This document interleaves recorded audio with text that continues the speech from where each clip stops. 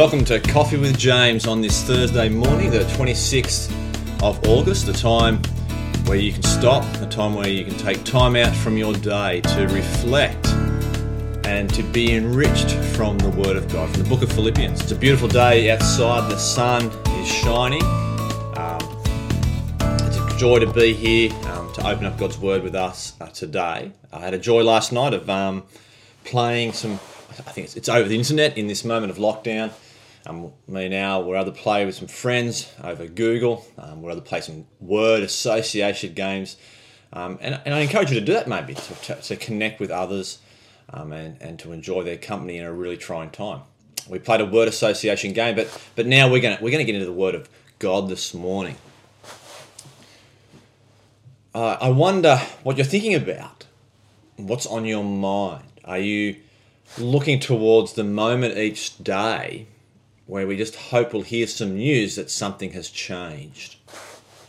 Get to Gladdy Hour and, at 11 o'clock and you're hoping the numbers have lowered, hoping that things have changed. Well, we're going to come to a passage today in Philippians chapter 2 where things really have changed. A passage that actually, as we read it, as we understand it, actually changes everything for us.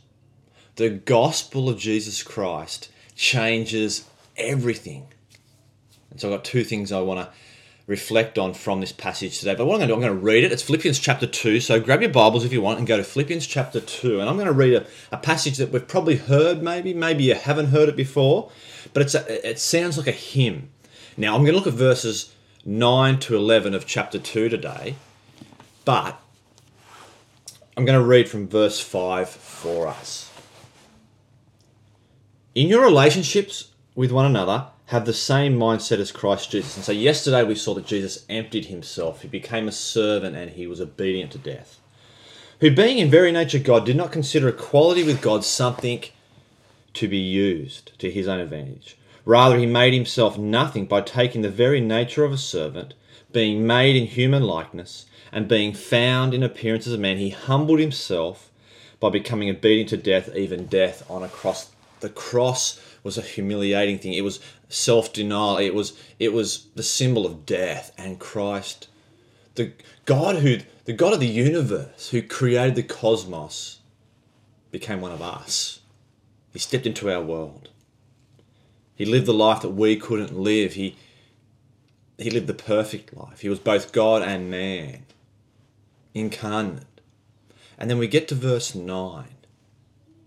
Therefore, God exalted him. Who did he exalt? Jesus Christ. He's exalted Jesus Christ to the highest place and gave him the name that is above every name. As I read this, I want you to notice the every and every and every. So every name is above every name. That at the name of Jesus, every knee should bow, in heaven and on earth and under the earth, and every tongue acknowledge that Jesus Christ is Lord, to the glory of God the Father. These verses, they flow on from what we read yesterday about the humility and the death of Christ, but therefore, God exalted Jesus. That's the present reality. So what Paul's sharing with us is this is current. God has exalted Jesus to the highest place. It's official. The gospel makes it official. Here's the 2 points for today. The gospel makes it official, and the gospel really is necessary for church health. There we go. The gospel makes it official. It's official. Christ is above everything. Now, not that God the Son wasn't already ruling over everything before he came to earth, but it's official that this God-man is above the whole universe. It's official. That's amazing for us in this moment to think about. As you sit in lockdown, struggling and wrestling to go, yeah, people are dying, people are unwell, people are mentally exhausted. But to know that Jesus is actually exalted to the high place, it is huge. Wow, look where Jesus is. But there also is a future reality that Paul talks about. There's a future reality as well, that one day, every knee, everything, everything on earth, every being, all of the cosmos, all humanity will bow the knee. Right now, not everyone is bowing the knee. Not everyone wants anything to do with Jesus. Even though he is exalted and he is above everything, one day, whether they like it or not, they will bow the knee to Jesus. Isn't that words of comfort for us? But why does Paul share that with us? Well, he shares it because he wants us to know the power and the wonder and the amazement of who Jesus is. He wants us to know the amazement of the gospel, to know that Jesus is above everything, that he's exalted to the highest place, that he has a name above every name. He is Jesus Christ the Lord. And we can talk about that another time, those three words that Paul uses here. It just encapsulates everything. It encapsulates Isaiah chapter 42 and Isaiah chapter 45 here in these verses. But what Paul also wants us to see is that the gospel is really necessary for our church health. We don't need the 10 best tips for our giving church. We don't need to have 5 tips to make your marriage better. But what does Paul constantly do? This is a letter filled with joy because of the gospel. He gives us the gospel. The gospel is necessary.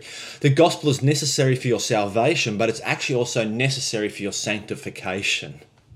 It's also necessary for church health. Did you notice that? See, Paul has said, in your relationships, have the mindset of Jesus Christ. And he gives them the gospel. We've been saved by Jesus. But as we also look to Jesus and what the gospel means, it also then changes how we behave. It means that in our relationships with one another at church, we put others first. See, putting others first in our relationships is a sign that the good news of Jesus Christ has taken root in our church.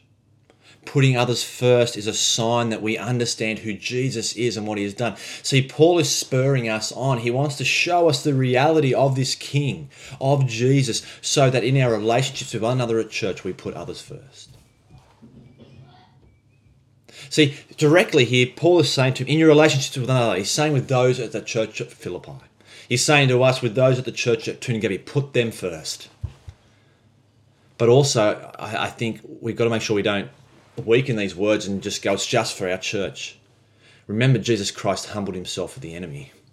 And so here, yes, we are to put others first at Toongabbie in your relationship, let the gospel shape it, but it also has this implication, it shapes all our relationships. We put everyone else first.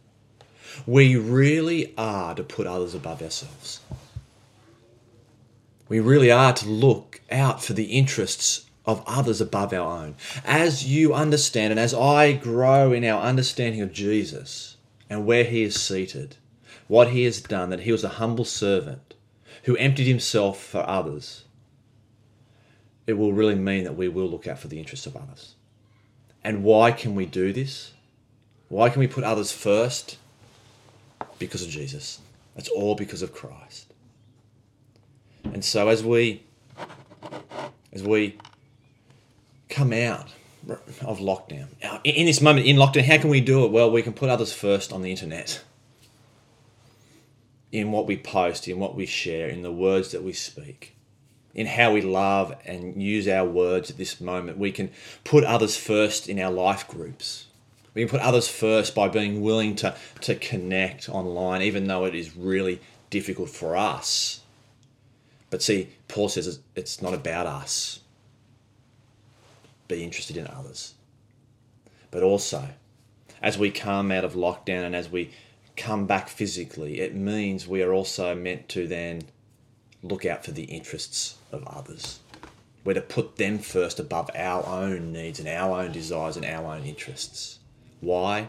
All because of what Christ has done. And the more we saturate ourselves in the gospel, the more we will delight in holding nothing back to put others first. Let's pray. Father, thank you for your word today that reminds us that Christ is above everything. May we see that picture and may it shape our relationships. Amen. See you next Tuesday for Coffee with James.